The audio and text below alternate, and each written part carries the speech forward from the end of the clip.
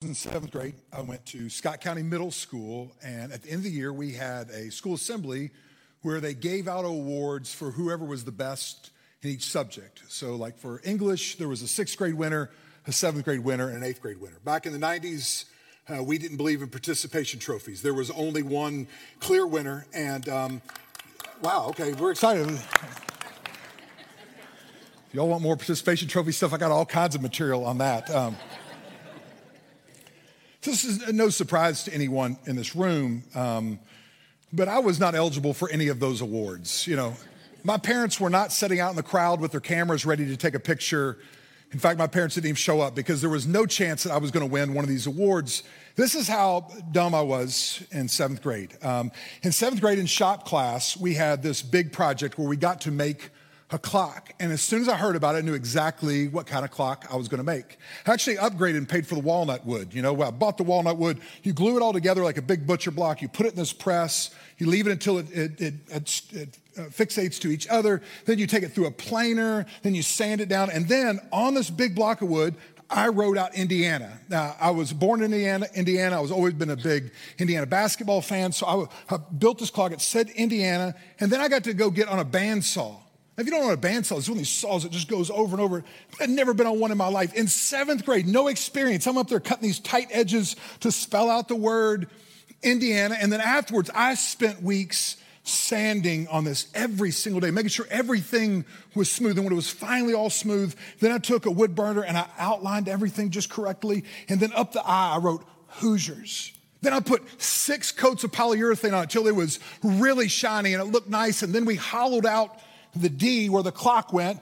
I put the AA battery in it, worked perfect. This thing was my most valuable possession. I'd never worked so hard on something in my whole life. I left class that day and I went to my next class, which was English class at Miss Russell's room. And I said, "Look, Miss Russell, at my clock." And she said, "Indana." I said, No, it's Indiana. She said, "Buddy, you're missing a vowel."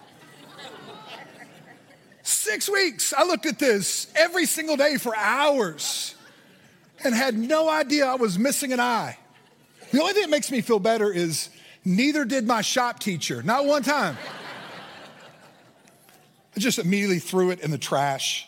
If there's one thing I could have back in life, I wish I had the Indana clock back. I really wish I had it. So I was not up for any of these awards in the award ceremony. It came time for the computer award. Mr. Duguid, he gets up and he announces the 8th grade winner. He says, "The 8th grade winner for the computer award goes to," and he announces some kid. That kid went, "Wow." You know, he was excited. Took all of his floppy disk and put them in his backpack and ran out there. Then he says, "And the 7th grade computer award goes to," and he announced another 8th grader. And all the kids go, "That's an 8th grader." And he played it off like he knew that. He goes, "I know, I'm just joking." He said, "The 7th grade computer award goes to," and he paused, and I just stood up, you know, like to make all my friends laugh. And I think that was the only name he could think of. And he said, "Andrew Brown." And everybody was like, "What?" I walked all the way up there. I had a B- in that class. We didn't even own a computer at our house. I walked up and I looked at Mr. Duguid like, "What are you doing?" And he looked at me like, "Take the trophy." And so 1992, Scott County Middle School, 7th grade computer award winner, Andrew Brown. And standing there, I knew like I did not deserve this award. This did not really belong to me. And I've had this same sense my whole life following Christ, this sense of, man, I don't deserve this. Like when I think about being a son of God, that God didn't have to, but he chose to adopt me into his family. There's just something inside of me that just knows, man, I do not deserve this. Because I know who I am and what I've done. I know how unfaithful I've been, yet God continues to choose me. And it's overwhelming to me that I'm not some second-class citizen, that I'm not just a servant of God, but that I'm his son. In fact, Jesus gave me his righteousness. I will never be more righteous than I am right now in this moment. And when I think about that, I just have this sense of, man, I don't deserve this. But the reality is, if you have put your faith in Christ, you are a son and daughter of God. You belong to the Father, and he loves you. He holds nothing against you. In fact, that's what 1 John says in 1 John chapter 3, verse 1. It says, see what great love the Father has lavished on us, that we should be called children of God. And that's just what we are. Regardless if I feel like it or not, regardless if I deserve it or not, and I don't deserve it, I am a child of God.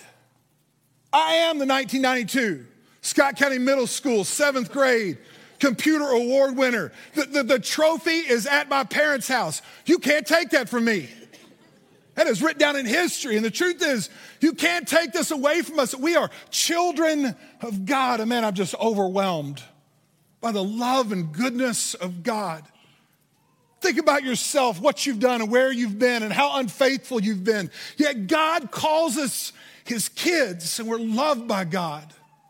Then there's another part that sometimes I think we don't also feel the weight of. We understand the love of God and the grace and the forgiveness that he extends. But then there's something else that happens when we put our faith in Christ. We then become a part of our family business.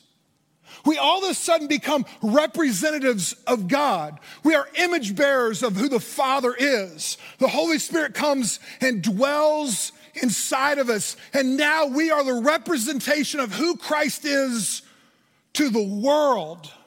That God is looking at me and you and saying, you are my plan to change your community. And man, there's just weight to that.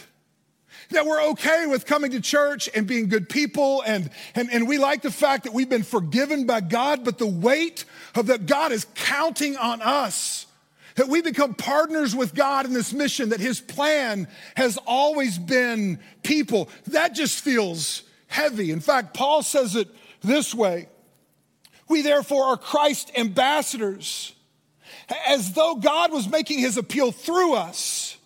We implore you on Christ's behalf. Here's the message: be reconciled to God.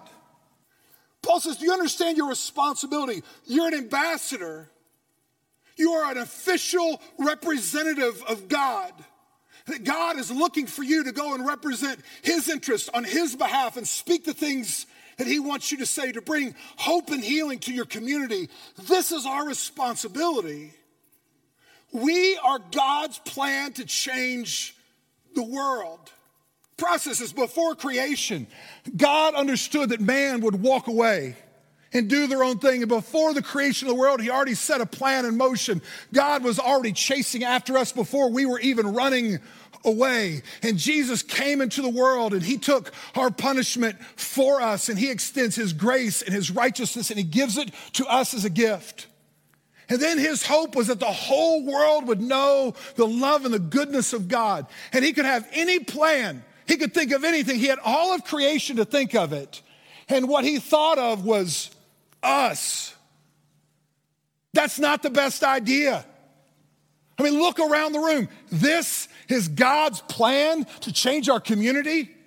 This is as good as God has. This is his plan. Often I wonder, God, why'd you pick me? There's got to be something better than me leading this church. There's got to be a better idea than a community of people called the church to represent you to the world. Can't there be something better than this? This can't be the best plan. You know, when we adopted our son Jude, we had to spend 2 months in Uganda. There's a lot of hoops you have to jump through. One of the biggest being that you had to get a passport for him. We finally got his passport. We got the green light from the U.S. Embassy to go home. There was one final step. If a child has a birth parent still living, they have the opportunity to come back and change their mind at the last moment. They had to come to the U.S. Embassy and say, hey, yeah, I can't take care of this kid. Now, when our son Jude was born, his birth mother discarded him and threw him in the trash. And at this point, she was living 8 hours away. And so Friday, we get the news that on Tuesday, we have an appointment at the U.S. Embassy. And if she says, yeah, I'm fine with this, then we were able to leave and finally get home. And so I said to our attorney and the person who had been hosting us, I said, so how are we going to make sure that she shows up? And they said, well, she doesn't have a cell phone. but we'll call her neighbor, we have their number, and we'll tell her just to get on a bus and travel 8 hours and then we'll reimburse her. And I said, well, what if she doesn't show up? She's made bad decisions in the past. Like, what does she have to gain by showing up to this appointment? I was like, this has got to be a better idea than just that. So I said to my friend Gilbert, who drove us around, I said, Gilbert, how much would you charge me to go pick her up, make sure she gets to the car, and bring her here because we really want to go home? And in reality, whatever he said, whatever amount of money, I was going to say yes to because I was not okay with that plan. And that's what we did. And often I think, man, there's got to be a better plan. But there's not one. Just feel the weight and gravity of this. God created you to do something for him. There are people that he wants to use you to impact and express the love and goodness of God to. There are problems that exist in our community that God is looking to you and no one else to solve. This is what we believe. Without God, we cannot. Some of the things that God is asking us to do is just bigger than us. To be an open-handed, releasing church, a church that plants churches and sends people to go to different communities, to start these communities of faith that will change communities around them. That's just bigger than us.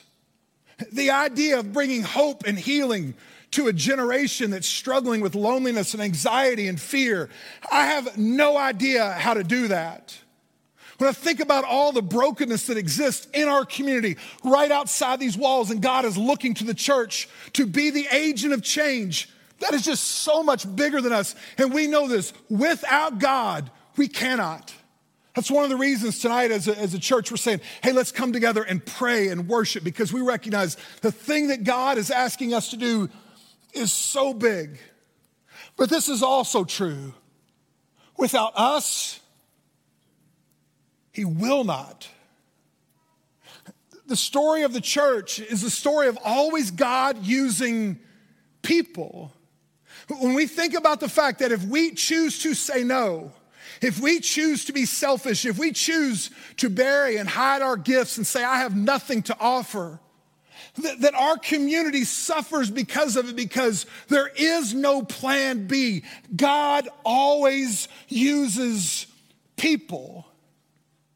In fact, Paul says it this way. He says that his intent was that now through the church, not an hour on Sunday, not a building, but a community of people, the manifold wisdom of God would be made known. This was his plan from the very beginning. And when we think about the brokenness around us, we think about the people who do not know the love and goodness of God. And it is the responsibility of the people sitting in this room to be the hands and feet of Christ. And if we choose to say no, if we choose to be selfish, if we choose to continue to go down the path that we've been going down, there are consequences to that. Paul reasons with us in this way. He says, how then can they call on the one they've not believed in? And how can they believe in the one that they've not heard about? And how can they hear without someone preaching to them? Also, how are people going to find out? God always uses people. Without God, we cannot, but without us, he will not. You know, prayer is a really strange concept. That somehow when we pray and we talk to God, that our faith moves the heart of God. Why would God be concerned at all about what we think or what we desire or what we want? Isn't prayer a strange thing? I mean, really our prayer should be, God, I don't know, you're God. And yet he says things to us like, hey, pray with faith and believe, and it will be done. In fact, in James, it makes this statement. You do not have because you don't ask God. Process this with me. There are things that God would do or is willing to do or wants to do through us, but because we don't ask, God doesn't respond. Because God always partners with people. And there's weight and there's gravity to this. When we think about the things that God has asked us to do, we have a choice of saying, yeah, I don't want to do it. I kind of like life the way it is. I don't want to be uncomfortable. I kind of like this model where we just show up at church on Sunday, we sing some songs, we hear a decent sermon, we're nice, and we just do it over and over again. The thought of us having responsibility of being the representation of Christ to the world, I'm not interested in that. That makes me feel uncomfortable. And what Paul would say is, yeah, when we choose that path, people don't experience the love and goodness of God. Things don't change. Communities stay the same way. A better question, other than what would happen if we say no, a better question is, what if we say yes? What if every one of us said yes? That God, whatever it is that you want me to do, I'll do it. However you want me to participate in bringing your kingdom to this community, the answer is yes. What if we changed our mindset and quit thinking about a church as a building or an hour on Sunday, but we started seeing ourselves as the church, people full of the Holy Spirit. And when you walk into the room, the church shows up. A representative of Christ showed up in the room. That we started living intentionally and thinking about our neighbor and our community. And when we see brokenness, instead of running from it, we move towards it. What if the church said yes? How incredible could this community be? What kind of change could take place? Think of all the students who could find hope and healing if the church would just say yes. There is no plan B.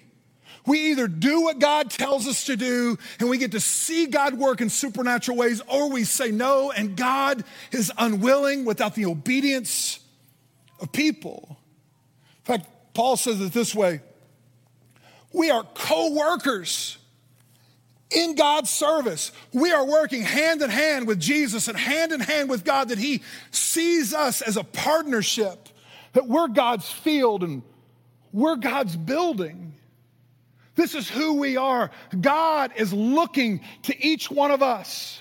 What if we all said yes with everything God asked us to do, no matter how uncomfortable it made us feel, no matter the sacrifice? If we said yes, what could God do through a community of obedient people? The story of Grace Christian is a story of people saying yes. The success we've had, the impact that we've had over the last 35 years is because there's been people along the way who said yes to the things that God was asking them to do. My dad planted this church in 1987, but I believe the story of our church began back in 1971. When my dad was a freshman at college, he went away to college on a basketball scholarship, and every other basketball player roomed with another athlete except my dad. He got paired to stay in a room with a young man studying to be a Baptist minister. And at this point, my dad, being a child of the 60s, was far away from God, smoking dope. God wasn't on his radar. And yet there was this young man who started praying for my dad and loving my dad. He'd do his laundry for him, clean up after him, always kind to him. And then at night when the lights were off, he would crawl up in his bed on his knees and out loud so my dad could hear it. He would pray, God, save Gary Brown. That's weird. You're a freshman at college, away from your family for the first time, and your roommate is praying out loud for you by name. And my dad let it go for a while, and then eventually he said, hey man, you got to cut that out. That is a little bit weird for me. And this young man said, Gary, if you'll go to church with me one time, I'll quit praying for you out loud. And my dad went to church one time, and he gave his life to Christ. Think about how different my life would be if he wouldn't have said yes. If that young man wasn't praying for my dad and loving on my dad, I don't know if this church would exist. It always starts with someone saying yes. After my dad planted the church in 1987, we grew through several little temporary places for the first couple years. Then a property became available over on Gannett Avenue. A church had met there, and they were selling their property, and they'd built a new building. And remember my parents going and looking at it and asking questions. They wanted $250,000 for it in the late 80s. At the time, banks required about 10% down. They needed $25,000 down, and the church just didn't have it. My parents had really paid for everything. My mom was a nurse. My dad, prior to going into ministry, was a high school basketball coach and a teacher, and so he was teaching again at Scott County. They were paying our bills at the house. They were paying the bills of the church, and $25,000 might as well have been $1 million at that point. And one day, my grandfather showed up at the house. My mom's dad, Papa Ned, one of the best men I've ever known. And he said to my parents, hey, God's asked me to do something. I want to give you the $25,000 to buy that building. And he said, yes. It's a lot of money in the late 80s. I think about that building. That's really where our church had its first home, and we started growing and started putting roots down. It was where I gave my life to Christ. It's where I got baptized. It's where I preached my first sermon. And I'm thankful that my grandfather said yes when God laid something on his heart. It's the story of our church. All along, people saying yes. Some of our very first members was a couple named Danny and Ada McFarland. Danny and Ada were never able to have kids. Their life was this church. They cleaned the building. They served. They were the best. In 1999, Ada got cancer and passed away. Man, our church grieved. It was such a sad moment for our church. It was such a huge part of who we were. And I remember the night she passed away, my dad said, Andrew, I want you to stay with Danny. And Danny was an odd guy. Honestly, probably went undiagnosed with something on the spectrum. And Danny was he was an odd guy. I remember sitting over at Danny's house till about 2 o'clock in the morning and just looking through pictures of Ada. So after Danny got tired and went to bed, I went and laid out on the couch and fell asleep. And about 6 o'clock in the morning, Danny walks in, doesn't say a word to me. He walks in the living room. He walks straight to the TV, turns the TV on. He puts a VHS tape in with worship music playing. Danny used to always sit right here, and Danny loved to worship God. Danny put his hands in there like this, and he would just dance. He just loved to worship God. Danny doesn't say a word. He puts on a VHS tape the morning after his wife passed away. He gets about 3 foot from the TV, and Danny, he just starts worshiping. And I just sat there on the couch like, man, this is one of the strangest things I've ever been a part of. And Danny turned around and looked at me and goes, are you just going to sit there? I said, no, sir. I went up and I stood beside Danny, and we just worshiped God together. And Danny loved this church. He just wanted people to know Jesus. I could never beat Danny to church. This morning I got here before 6 o'clock. I would not have beat Danny. He would get here in the morning. He'd get the thermostat set, make sure all the lights were on, doors unlocked, make communion, fix chairs. Danny he would do all the things that nobody noticed. About a decade ago, Danny got sick and had to go have surgery. The doctors told Danny, go home, take it easy for a little bit. Instead, Danny went home and dug a hole for his mailbox and started bleeding internally. They flew him to Louisville, and Danny passed away. This man who loved this church and served and said yes to everything God ever asked him to do. And for months, stuff wasn't getting done. We come back in here, and the thermostat was still on, and lights were left on, doors weren't locked, and nobody knew how to order communion because for years, nobody understood all the things that Danny did to serve in this church. He just always said yes to whatever it was that God wanted him to do. And I think about the impact a local church could have on a community. It's because of people like Danny and Ada who just said, I'll say yes and I'll serve. And Danny never stood on the stage. He never held a microphone. He loved being in the back, behind the scenes because he just wanted to serve. How does a church have influences from every single person saying, I'll say yes to the thing that God asked me to do? One day Jesus is walking along, and this man approached Jesus because I think he understood that Jesus was the only person that could really answer the question that was on his heart. And everyone knew who this man was. The Bible describes him, says he was young and he had a lot of influence. People respected him and listened to him when he spoke. He had made a lot of money even for a young man. And he came to Jesus with this important question. He said, what do I have to do to discover life? What do I have to do to discover eternal life? There was something inside him like, man, I've been successful. I have all this stuff, but there's still something else that I'm longing for. And Jesus said, well, you got to be faithful. You got to obey the commandments. And he said, I've done that. I am faithful. But there's still something that I'm looking for. And I love Jesus' response. Jesus looked at him and he loved him. Jesus said, man, I love this guy. This is who I've been looking for right here. He looked at him and he loved him. He says, one thing you lack. He said, go sell everything you have and give it to the poor, and you're going to have treasures in heaven. This is what you're searching for, right? And he said, then why don't you come and follow me? Jesus was in the stage of his ministry where he was looking for people that he could start this new movement called the church. And what he was saying to this young man, I've been looking for someone like you. Come on, follow me. Let's go change the world. I'm going to use you to start this new movement called the church. This was everything this man had been looking for. He was looking for something greater, something more important, something more than he was currently experiencing. But the response is painful. It says, at this, the man's face fell and he went away sad because he had great wealth. See, Jesus was inviting him into something great, but there was great sacrifice involved. And this is true for all of us. Whenever God invites us into something great, it always requires great sacrifice by his people. And I don't know the rest of this man's story. My guess is he went on and he had a successful business and seemed like he was a good person and a lot of people liked him.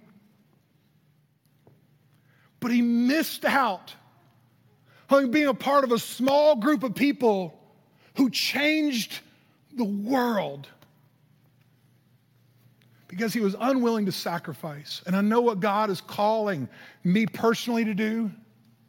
I know what he's asking us as a church to do, and it's bigger than us. When I think about what God has asked us to do, I'm like, God, I don't know how to do that. I know how to grow a church. I don't know how to multiply churches. I don't know if it's even possible for us to plant a church every other year. God, I see the pain that's in this generation, and I want to be a part of bringing hope and healing. But I honestly, God, I don't know if I'm equipped to do that, and if as a church we're equipped to do that. But yet God is asking. And what he says to us, if we're willing, if we say yes, he will and fill us with the Holy Spirit and give us the power to do the things that he's called us to do. You know, this past summer, we were talking as a leadership and dreaming about all these things, expanding facilities so it would reflect our heart. It's not about building a building, it's about being a church that sees our community 7 days a week, not just for an hour on Sunday. And we were dreaming about this, and we knew there was a large cost associated with that. And honestly, in those moments, that's when I kind of want to hold things a little bit tighter. It's like, man, we need every extra penny we have. And yet, if you've been a part of this church, last year we gave away more money than we've ever given away. Because we just said, no, we're going to trust God, and we're going to be generous and open-handed through all of it. And it was in one of those conversations that one of our leaders said, hey, before we build a gym, what if we gave one away? We have a partnership with Watoto Church in Uganda. There's an incredible work there. They care for thousands of orphans.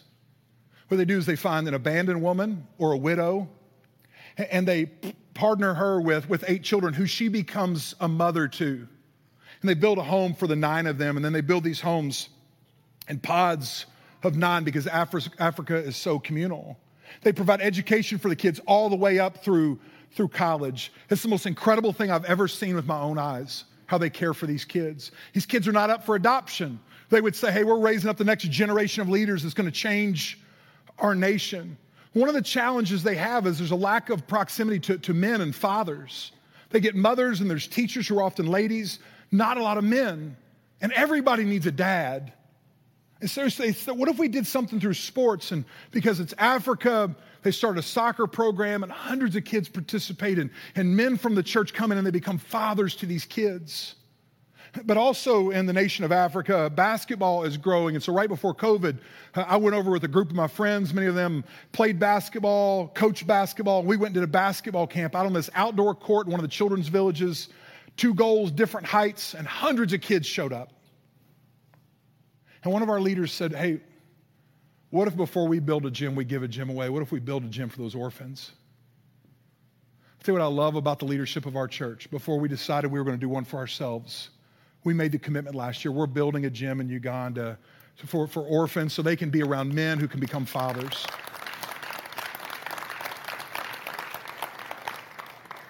So a part of this, of what we're doing, is we're saying yes, and we're going to be generous throughout all of it. In fact, Pastor Eddie wanted to thank you personally, so here's Pastor Eddie.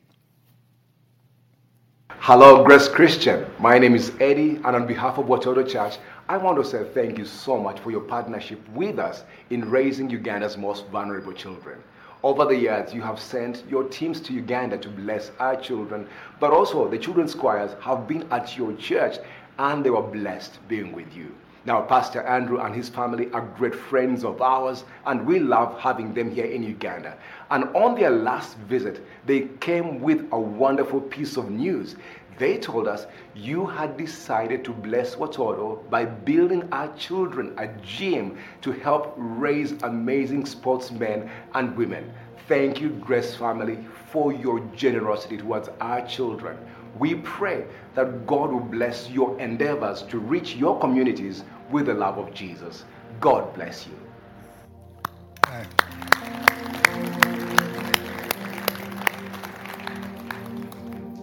So now it's our turn to say yes. To say yes to things that God's calling us to do individually. And that'd be one of my requests, that every family would start praying, God, what is it that you want us to do? How do you want us to serve? What part do you want us to play in the mission here at Grace? The mission to bring God's kingdom to our community? Because there's something more than just sitting in a chair on Sundays. There's something that God wants you to do. There are people that God wants you to reach. It's also our opportunity as a church to say, we're going to say yes and financially give and support the vision that God has given us. In fact, next week, we're calling it Commitment Sunday. We're going to ask that everybody that calls Grace their home church to pray about the commitment that you want to make to this new shift campaign. We're going to ask you to consider giving a gift over a 3-year period. Saying, hey, as a family, this is what we think we can give above and beyond what we already normally give to fund the ministry that God has called us to start here at Grace. And I'll let you know, we're going to do this in a way that's honoring of God and honoring of our culture. There's going to be nobody twisting anybody's arm. I think it's my responsibility and our leadership's responsibility to cast vision. It's not my job to make anybody feel pressure or guilty. What I would say is I want every family to pray about the number that God has for you. I know we've been having those conversations in our home. And I'm going to ask that every family would consider giving the biggest gift that they've ever given to ministry, because I believe what God is asking us to do, it matters. And next Sunday as a church, we're going to make those commitments together, and we're going to fund the mission that God has given us. And as I encouraged you last week, I'm going to encourage you again, do this as a family. Just this week, sat down with our kids, and we said, hey, we want to be the most generous we've ever been, which means we're all going to have to sacrifice. We started going around, hey, what would you be willing to give up over the next couple years? Got to Jude, who's 10. I said, Jude, what do you think, man? Could you give up Disney Plus? And he said, I'm going to have to pray about that one, Dad. So, prayers going on in our home right now. That's what I ask of all of us. Here's what I know about this church. Over and over again, I've watched people step up and say, man, I just want to be a part. I want to be a part of what God's doing. And we're going to do it again next week. And we're going to see God bring transformation and healing and wholeness to our community because of it. Without God, we cannot. Without us, He will not. There is no plan B. It's time for us to be the church. Let's pray together. God, thank you for loving us. Thank you for letting us be your sons and daughters. For giving us your righteousness and your holiness. Thank you for trusting us enough to be a part of the family business that we get to represent you. God, just the thought of that, we're reminded we can't do it without you. We need the power of the Holy Spirit flowing through each one of us. God, would you use us? Would you use our yes to impact this community?